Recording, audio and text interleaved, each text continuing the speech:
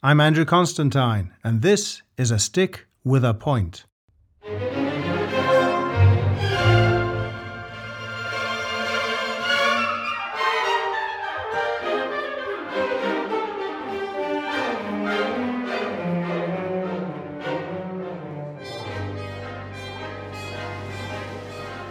Hello everyone, and thanks for listening to the podcast. When I first began conducting professionally, there was one man, a promoter or impresario, for whom we all wanted to work.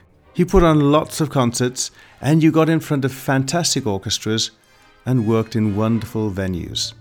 The programs were always unashamedly popular, but such was their immense success that I'm convinced these concerts became the gateway for a lot of people to experience classical music for the very first time.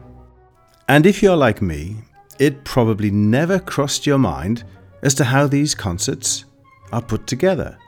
Well, let's hear the fascinating story and journey of one very successful concert promoter. Raymond Gubbay, it's lovely to see you, and I think we should explain to our listeners that you're regarded as an incredibly successful impresario. Maybe some people need to know what an impresario is. I'm not sure I know myself. It's not a word I would use from choice. I started off as a concert promoter, and I kept promoting all my working life and producing. And some people use that word impresario, but as I say, I find it rather pretentious. I put on concerts, opera, ballet, or I did rather, because I'm retired now. But a fascinating world that just grew from nothing, and I loved it. But impresario, not a word I use.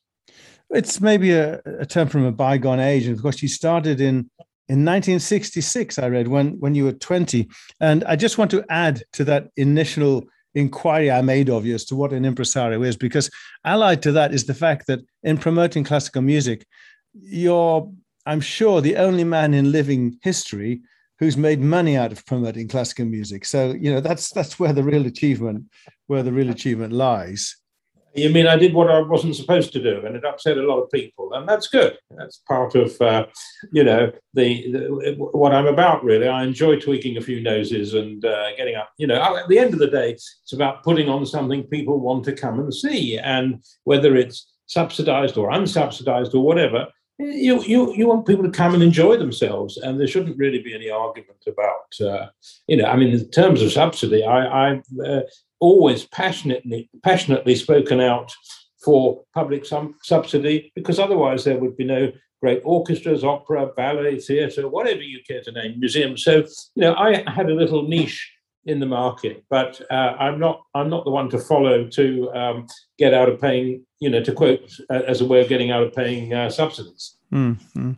Well, let's go back a little bit if we can, because, and I have to say, I feel remarkably well informed on this compared with other interviews, because you've just brought out a book with this fabulous and totally apt title of Lowering the Tone and Raising the Roof. I learned so much about you. Right.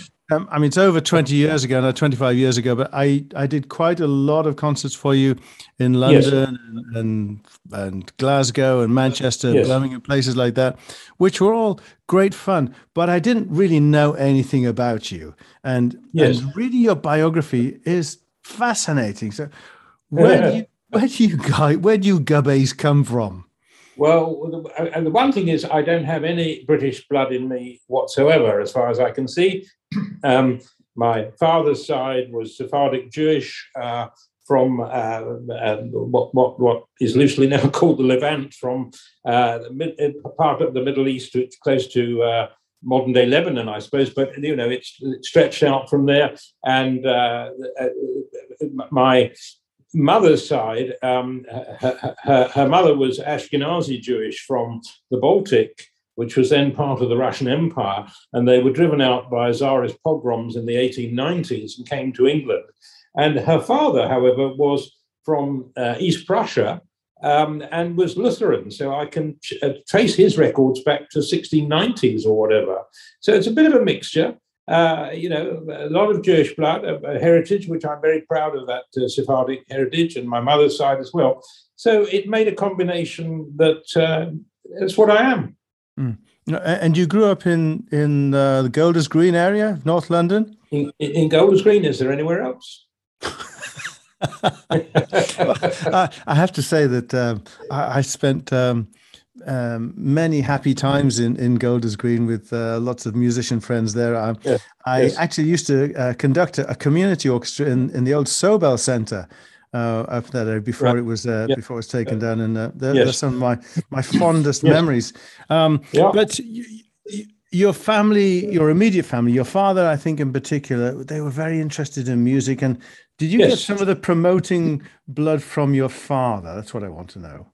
No, I mean, his only attempt at promoting, he formed a thing called the Mozart Lovers Operatic Society and put on Il Seraglio at St Pancras Town Hall and lost my money. But he sort of gave me the taste for it. But I was never very good as a practical musician. I failed grade 1 piano. My mum was a very good pianist. My dad was a good violinist, and there was always music in the house. But being a little boy, I sort of poo-pooed it all.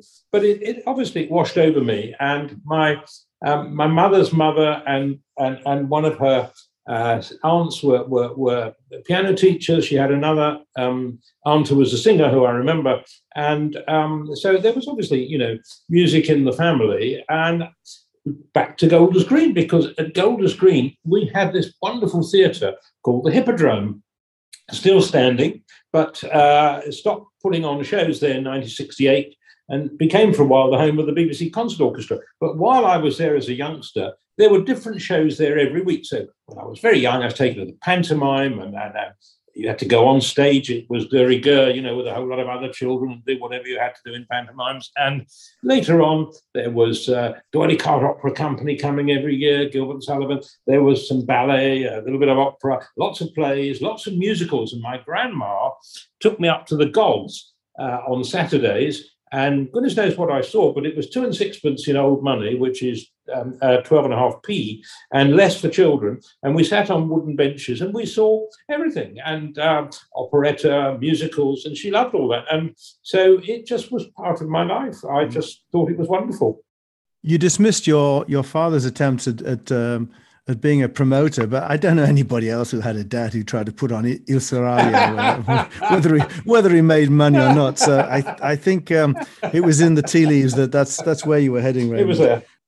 Now, do you feel as though you were a child of your time, or do you think you were fortunate to be working in an age that was, to my eyes at least, more receptive to classical music than it is today?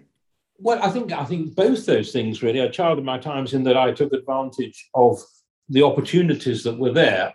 But I think you are right that in those days when I did start, there was a sort of network around the country of music societies and clubs and organizations. And I started off through a lucky break with what was called the North East Arts Association, which was the first regional arts association based in Newcastle upon Tyne. And I can't remember quite how or why, but I got to know Neil Duncan, who was the deputy director. And through him, he said, we've been looking for a Gilbert and Sullivan evening, and the one professional group that do this, they're very expensive. Our members can't afford this. Can you put something together? Which I did, which was where it all started. 3 or 4 singers and a pianist.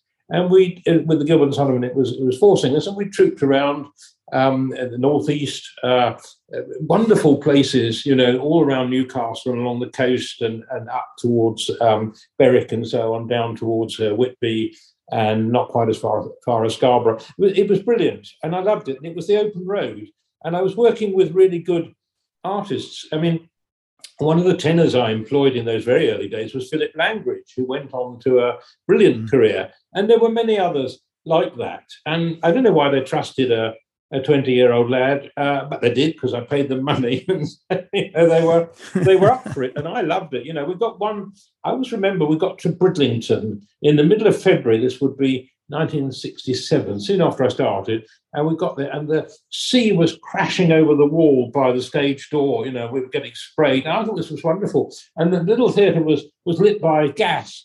And the entertainment manager, was a lovely guy, said, we never do anything in the winter normally, but you wrote and said you had this. And we've advertised it. We've got 500 people coming. He was absolutely thrilled. Wow. And it was all lit with gas lights and so on. And next morning, going on wherever we were going on to, I got up and opened the curtains to the bedroom. And there was the North Sea, the waves crashing and so on. I thought, this is the life for me. I like this, my own boss, doing my own thing. Do you think that was a golden age, as it were? I mean, you couldn't do that now, could you? No, it was of its time because, tastes vary. People would want something much more elaborate now. But it was what was wonderful about it. It was the age of Jenny Lee as the first Minister for the Arts, appointed by Harold Wilson. And we'd never had an arts minister before, whatever she was, what the title was, that is effectively what she was. And so she encouraged local authorities to spend, they could spend what was called the sixpenny rate, which was sixpence in the pound in old money. So 1/40 of the rates could go on culture, libraries, events, entertainment, all sorts of things. And she really pushed that. And so lots of places started to build little halls and theatres and so on. And I was there with my shows, with my 3 or 4 singers and the pianists knocking on their doors. And that was where the market opened up. So I think that was very much of its time. And I loved it. And it was great. And they loved it, the venues, because I would bring things that in those days would fill the places. And they really felt, it was cost effective. It actually worked. There must have been quite an element of risk involved in this, in all of your planning, in all of your thinking. You say you started when you were 20. And I read in the book that you had a loan from your dad of £50, which in those days, yes, that was a lot of money. That's a lot of money. Yeah. So, and I mean, 50 quid from the bank. So a total of £100 you started with. It's a nice round number. Well, you see, most of these places would give you a fee or a guarantee. So I could make money out of it. I mean, the fee, to start with, the fee for the Gilbert and Sullivan evening was £84, was 80 guineas. And, I could pay the artist and I'd be left with a few quid at the end of it. And, I'd be doing this one day after another sometimes. So I'm sort of reasonably self-sufficient, living at home still.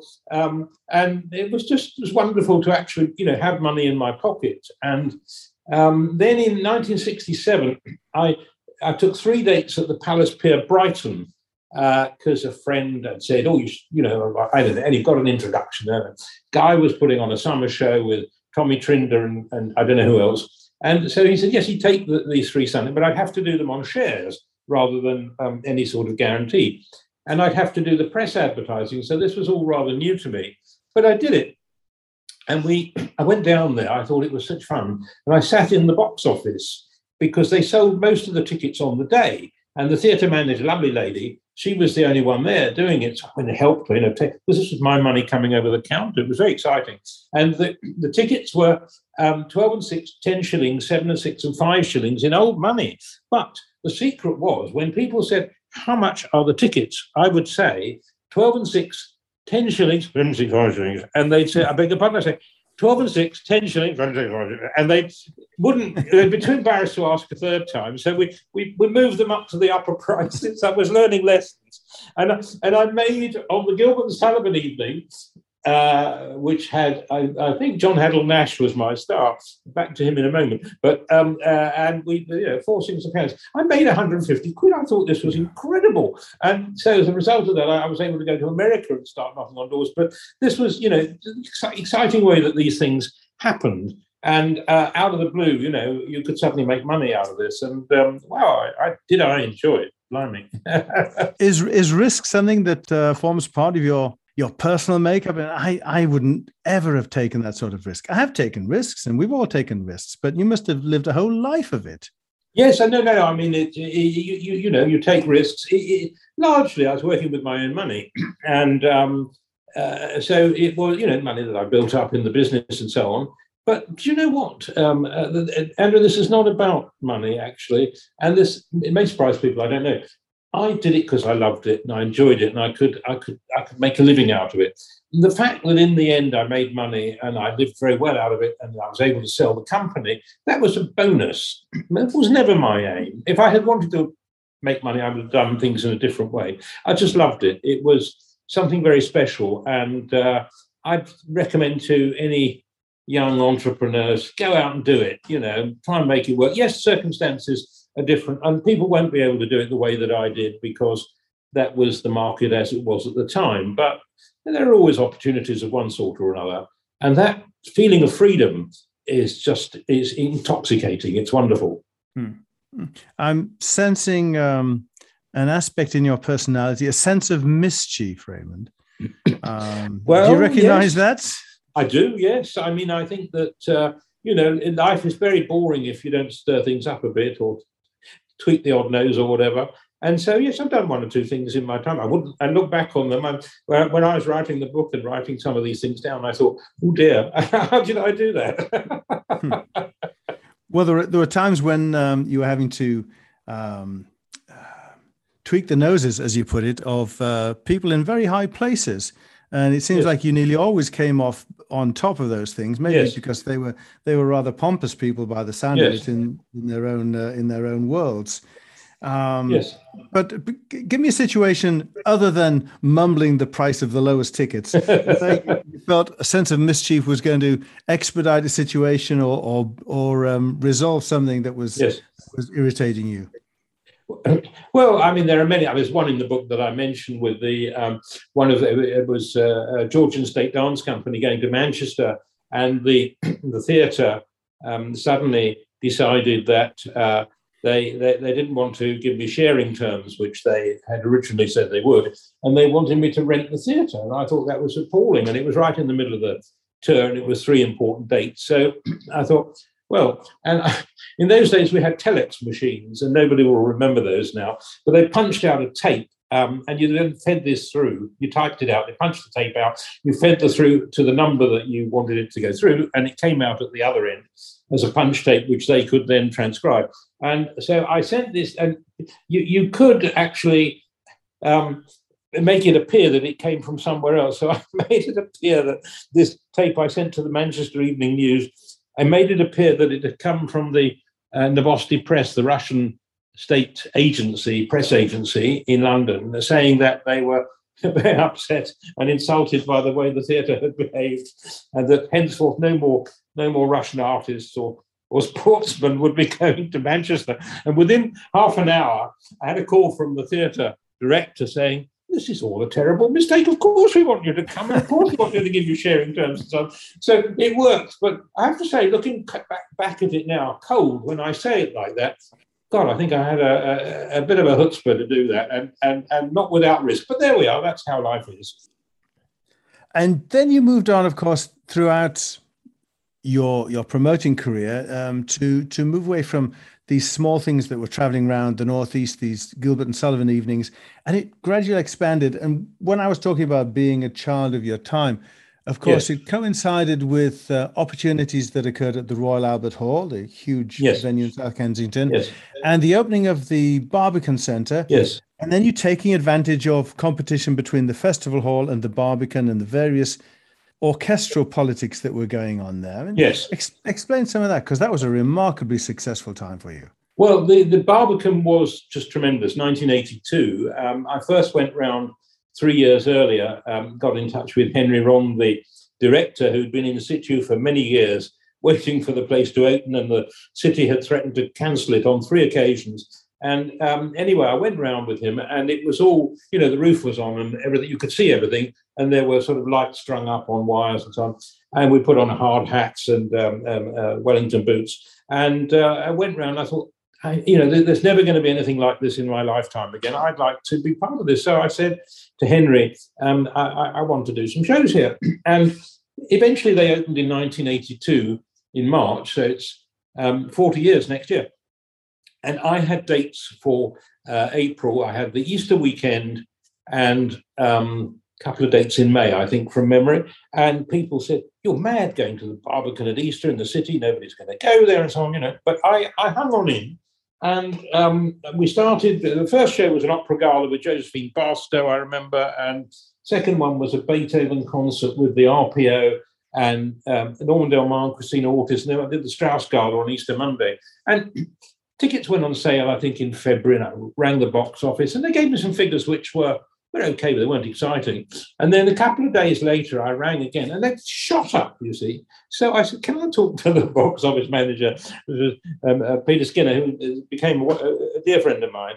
And he said, I said, is this right? He said, oh, yes, no. He said, we've had bags of unopened mail and we've been working through them. And, this is what, and of course, the credit cards were not really that much used in those days. And so it all was, checks coming through the post and so on. And so they had to process all that. And suddenly the thing took off.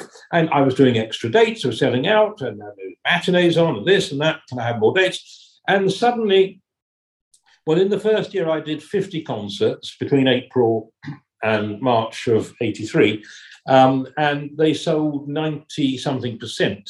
And in 1983 itself, the year, I put on over 130 performances, including some lunchtimes, one of which actually sold out. We had people queuing out of the building. So it was just intoxicating and wonderful and very upsetting for the resident orchestra and so on.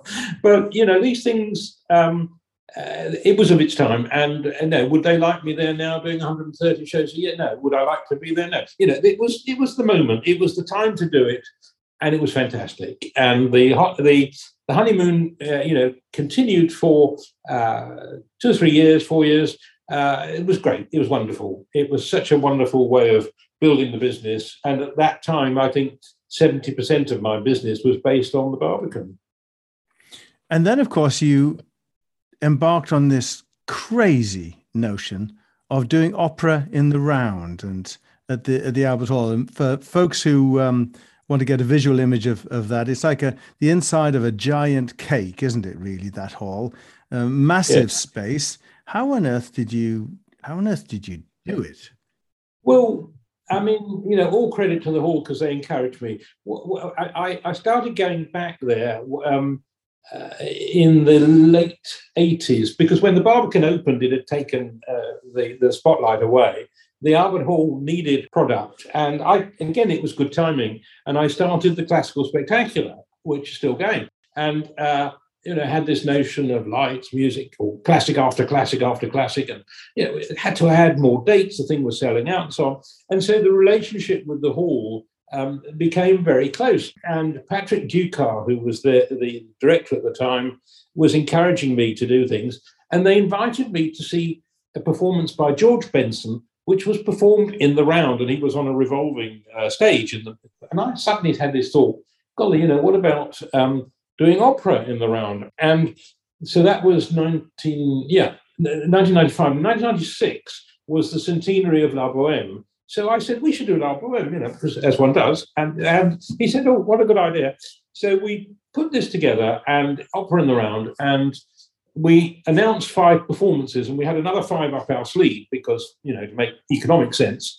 And actually, we got the run of 10 shows. They did very well. Critics were a bit sniffy. Did we get it right? No, it was the first attempt. Second year, we did Carmen, and we got a very distinguished director, a former director of the Edinburgh Festival. And it didn't feel comfortable. It did okay because it was Carmen. And I suppose there was a feeling after that, oh, golly, what next? Well, Patrick had arranged that we would meet David Freeman, the director, and he never turned up. And so we, talking to various other people, went quite the way down the line with another one. And then David got in touch, and he apparently had toothache and had to go to the dentist and emergency treatment. I don't know. Anyway, so he kept, rather sort of against my better judgment. I said, oh, yes, I'd come and meet him at the hall with Patrick. And suddenly, it was like the scales falling from my eyes. It was like the road to Damascus. He started talking sense. He talked how he was going to do it, what he was going to do, and how he would make it work. And after that, he got David Roger, the designer, and they had this idea of creating a Japanese water garden. Wow, well, I could see the potential in that in terms of the press and so on. And so we flooded the Albert Hall with 65,000 litres of water to create this water garden, which looked wonderful. But it also meant that you had walkways over it to a central point where Butterfly's house was. So you concentrated the action. The action. It was very well thought out, beautifully lit by Andrew Bridge. And by this time, we'd got the sound sorted out, and it really was so much. And it was a fantastic success. And there were rave reviews and people coming up to me on the first night and congratulating me. I suddenly thought, we've done it.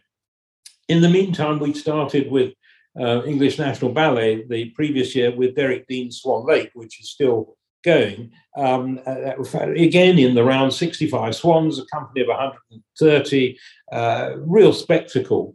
And so the opera's had a tremendous run there. Butterfly was revived many times.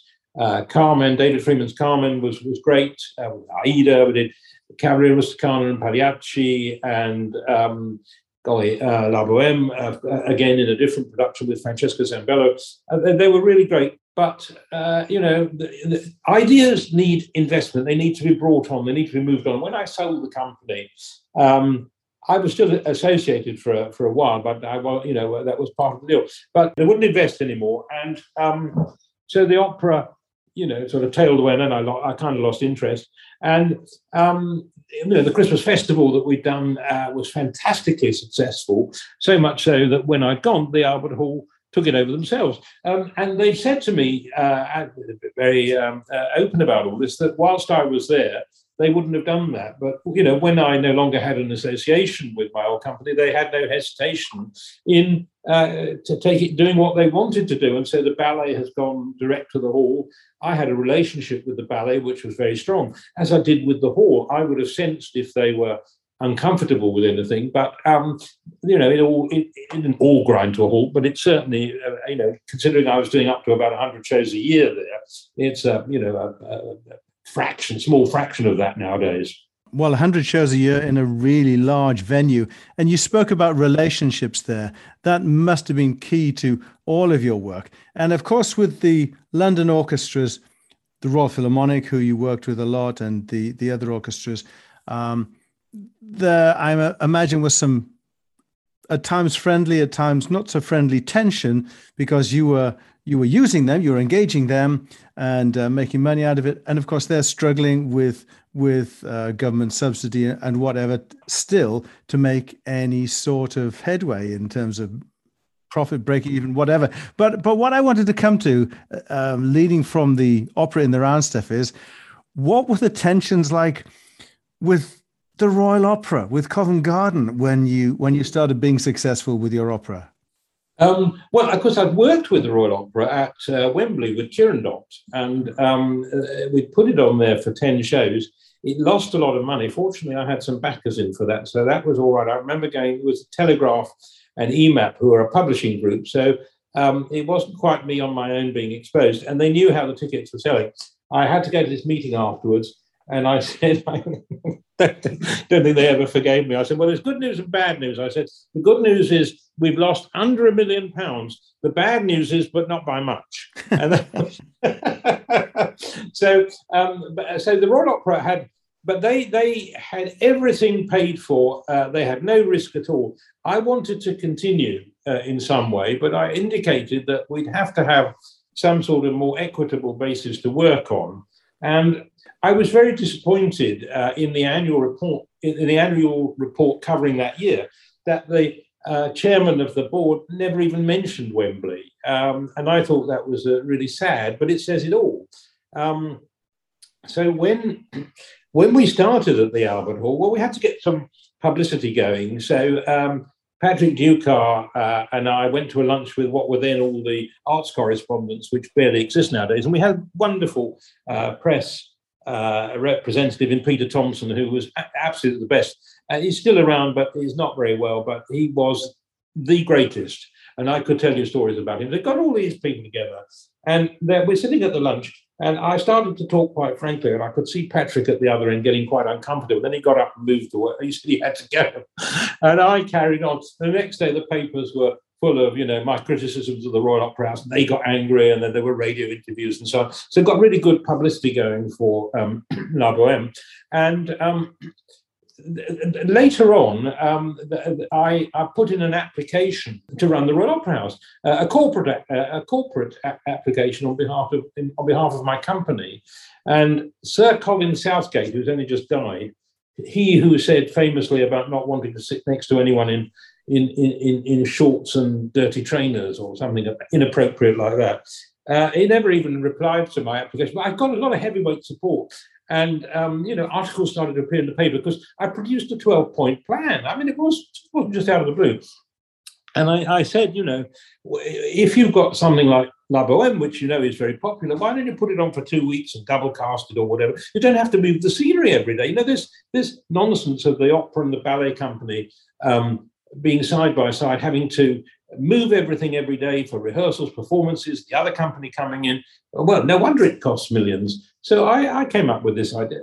I don't know, I thought it made sense. And a lot of I got heavyweight support, but in the end, no, they just carried on. But Jeremy Isaacs had gone by then, and forgotten his name, the guy around the BBC came in and did a really, really good job. And so they stabilised the whole thing. But in 1 year, I think they gave away about up to 1.5 million in redundancy payments to 3 different former chief executives. It's pretty awful. Yeah, this for those listeners of a certain age, this sounds just like when Jack Charlton applied to be the England football manager. It's what everybody wanted, but it was never going to happen. Yes. Well, is it he I can see looking down behind you, or am I mixing him up with somebody else? There's a photo behind you that my eyesight not very good, but yes. Yeah. That one? No, that's my conducting teacher. That's a guy called Ilya Musin. Yes, I know who Musin is. Yeah. Well, he looks remarkably like one of the, from here, like one of the Charlton brothers. So when you mentioned it, but no, I know Musin and wonderful character. Yeah, so that's what happened with the Royal Opera. The Royal Opera. But as I say, Alex Baird now is super, and I think runs it really well. And Heather Walker, who used to be at the Albert Hall, my great friend, she's in there now. On a very senior level. So no, they've got great people there now. Amidst all this, what on earth led you to diversify in your presentations? And when I say diversify, I'm just going off at a really sharp tangent. You started to put on cricket evenings. What I mean by that is getting the great and the good of the cricket world to sit and have a natter to a huge audience about careers and stuff like that? Absolutely. I mean, that was because we had all these dates at the Barbican in the Christmas festival and matinees as well. I wanted to do something non-musical. And somebody said, why don't you do something about cricket in midwinter? And I approached Brian Johnston, who was the doyen of cricketing commentators, but also, as I discovered, a performing artist manqué. He'd like nothing better than to go out in front of an audience. So he jumped at this. So we did this show at the Barbican, and I thought, well, we'll price it at one price so that we can sell from the front row back, up, if it does well. And in the end, we nearly sold out. And Brian came there and he did the warm-up, and did all the old jokes. I made the mistake of saying the other day, "Can you all hear me?" And somebody said, "Yes, I can, but I'd willingly swap with somebody who can't." And then he'd go on and he'd say, "I'm wearing my Raymond Gubbay suit today, small checks," and all this was going on, and the audience loving it. And he had these old cricketers with him, and we had lots of wine backstage, and so it's just took off. And so I sat down with him afterwards, a few days later, and we sketched out, that we would do a tour and we'd do more dates. And we used to go off on this little mini bus with airline-style seats that you could recline in. And I discovered that he loved muscadet and smoked salmon sandwiches. So we arranged to have a big supply. And after about half an hour, he'd say, "Gubbers," because he called me Gubbers in the cricketing words of the cricketing fraternity, Gubbers, shall we break open the smokers and the muskers, which was the signal to bring all this stuff out. And it was like that for the rest of the day, and I had to feed them and look after them. And there's wonderful 3 or 4 cricketers following me into these hotels, the restaurants and everything. And I just had to pay for everything. It was the most wonderful experience because working with people like that with passion and interest, and Brian especially, who knew exactly how to get the best out of everyone, it's just the same promotional skills, skill as a promoter that you'd use for concerts. And working with great people, Raymond. Working with great people. That is the secret. They were the best, and they were fantastic. And I look back on that with enormous interest, and pride, and yeah, absolutely. So for folks in this country, in the States, and non-English listeners, the idea of cricket in the first place is something that's very, not only hard to explain, but hard to appreciate. The idea of cricket on the radio must be something from another planet to most people. But Brian Johnson managed to make cricket on the radio so captivating, so exciting. And it's a long time since he parted this world, I know. But I still love listening to that. I'm not a great cricket aficionado, but always entertained by him, especially with all the cakes he had delivered. He was always saying, "Oh, must thank Mrs. So-and-so from Swindon who sent this delightful fruitcake." I mean, what on earth has that got to do with cricket? But it was part of the English way of life at the time. That was the aura that he had and the way that he got on with people. He made a subject that not everybody knew about or loved into something really interesting. And he'd had a wonderful life. He'd been a war hero. He was in the Grenadier Guards. He'd won the Military Cross. He was a super guy. And I felt very privileged to work with him. Mm-hmm. And speaking of great people, throughout your 50-something year career, you must have met some of the most fascinating people in the world, not just in the arts, but in life in general. Who stands out to you? Well, it sounds like a bit of a cliche, but Princess Diana was lovely because she was really interested, and I met her on a number of occasions. She came at the Albert Hall. She came to the first night of La Boheme, and then supporting the charity that we were doing it in aid of. And then the following year, she was the patron of English National Ballet, and so she came. And the wonderful photo that was taken of her with the 65 swans was for the front page of the Times, but whizzed around the world and got us fantastic publicity. But beyond that, she actually knew the names of a lot of the dancers, and she was interested. And she said, could she stay for the dress rehearsal? So we said, of course. And we said, where would you like to go? And she pointed up to the royal box, and she said, oh, I'll go up there. And she sat in the royal box. There was a terrible hoo-ha the next day because apparently that's the personal gift of the Queen, and you can't, just use it. And I think she'd quite deliberately done that. But she was very attractive, and she made a huge difference to the arts, and I think her death, left a big hole there. I've met various other royal patrons, and so they all go through the motions, but nobody had the passion and the love that she had for what she was doing. What about life lessons you've learned from all of these decades in the business, some interaction with artists and those on the periphery of the arts who deemed themselves to be part of the whole process? Well, I think you treat everybody with respect. Particularly, I'm often asked, what about the prima donnas? What about the, people that... but you don't really find them. I think as long as you know your job and know how to treat people, you very quickly know if somebody wants to be left aside backstage or in their room and they want quiet, they don't want you nattering, or if they want to engage, or if they want to drink or whatever. You learn that. And that's part of what it is to be a producer and a promoter. And I have enormous respect for all artists because at the end of the day, and you know this, you're going out on the stage, you're alone, and you've got to do it, whatever it is you've got to do, and people are watching you, and it's lonely. And so I respect that, I know that, I understand that. And I've always got on very well. People say, well, I'd love to read the unexpurgated edition of your book. And I said, well, there isn't going to be one because what you see is what you get. And if you want you want a bit of a subtext. There is one there some of the time. You'll get things if you want to, but I've never been one to cover up my feelings or what I think. I think that's the best way of dealing with things. So I've been quite frank in the book. I never wanted to put the knife into anyone or do anything beyond what was just reasonable and fair comment. No, but it's very obvious at times where you're leaving the reader with the capacity to read between the lines, let's say. And some stories seem deliberately truncated so that we can fill in the gaps there. And I have to say I've enjoyed that aspect of it. Well, that's good. I wrote it as it is, and I left out a lot, sometimes because I forgot. But will there be a volume 2 then, Raymond?